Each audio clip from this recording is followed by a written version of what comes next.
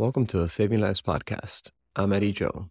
Today is the 1st of February of 2024, and I'm going to be discussing a recently published journal article titled Executive Summary, Guidelines on Use of Corticosteroids in Critically Ill Patients with Sepsis, Acute Respiratory Distress Syndrome, which we call ARDS, and Community-Acquired Pneumonia, Focused Update 2024, which was published in Critical Care Medicine.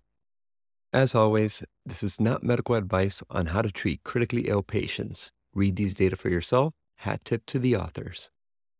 Corticosteroids have long been a cornerstone in the management of various critical conditions, including sepsis, acute respiratory distress syndrome, which, as I mentioned before, we call ARDS, and community-acquired pneumonia.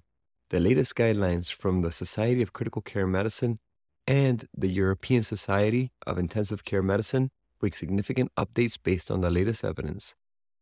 The use of corticosteroids in critically ill patients is a nuanced topic. Historically, this has been something of great debate, and I actually have a whole lecture on using corticosteroids in sepsis and septic shock. But one of the important things to do is balance the benefits and the potential harms of using corticosteroids in critically ill patients. Let's start off with their recommendations in patients with sepsis and septic shock. For patients with septic shock, the guidelines suggest administering corticosteroids as a conditional recommendation with low certainty. To be quite frank, in my practice, and again, this is not medical advice, I usually start patients on corticosteroids when they're in septic shock once they start the point where they need a second vasopressor. So, an example of this is a patient who is in septic shock, say from a urinary tract infection, and they are receiving norepinephrine as their primary vasopressor. Why norepinephrine is the primary vasopressor is discussed with far more detail in my book.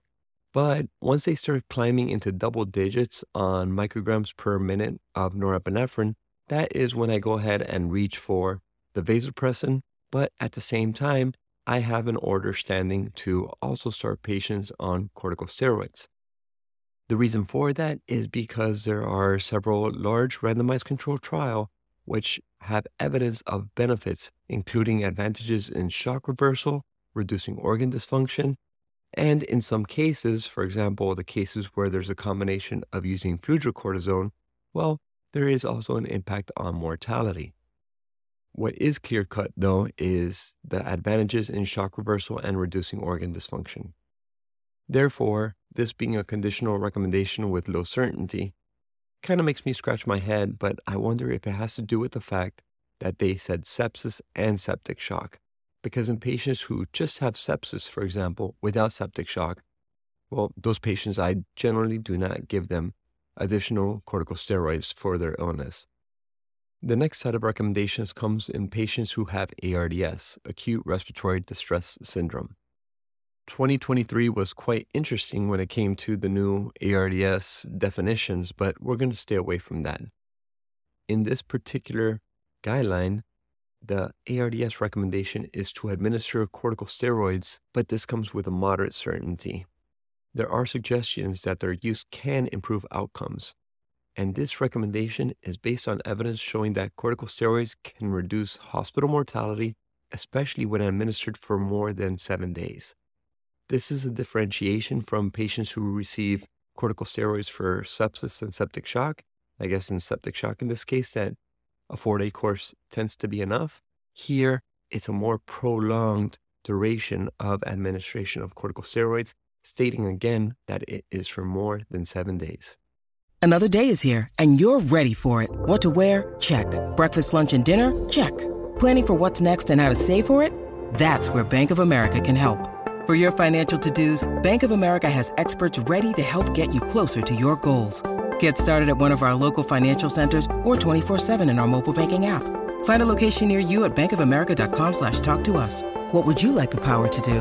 Mobile banking requires downloading the app and is only available for select devices. Message and data rates may apply. Bank of America N.A., member FDIC. The third recommendation that was discussed in this article is using corticosteroids in patients with community-acquired pneumonia. Here, they state that the recommendation is for severe bacterial community-acquired pneumonia the guidelines strongly recommend corticosteroids backed by a moderate certainty of evidence. This recommendation was made due to the significant benefits observed, including reduced hospital mortality and the decreased need for invasive mechanical ventilation. The dedicated data for community-acquired pneumonia has been, at least from my standpoint, discussed extensively, including podcast episodes that I've done in the back. I've also created YouTube videos on this, so there's plenty of places to find why they made this recommendation, and ultimately, I definitely agree with it. One of the things I commonly recommend when we take care of critically ill patients is that we should not have a blanket approach to treat everybody the same. And these guidelines underscore the importance of a personalized approach to corticosteroid use in critical care, taking into account the specific condition as well as the latest evidence.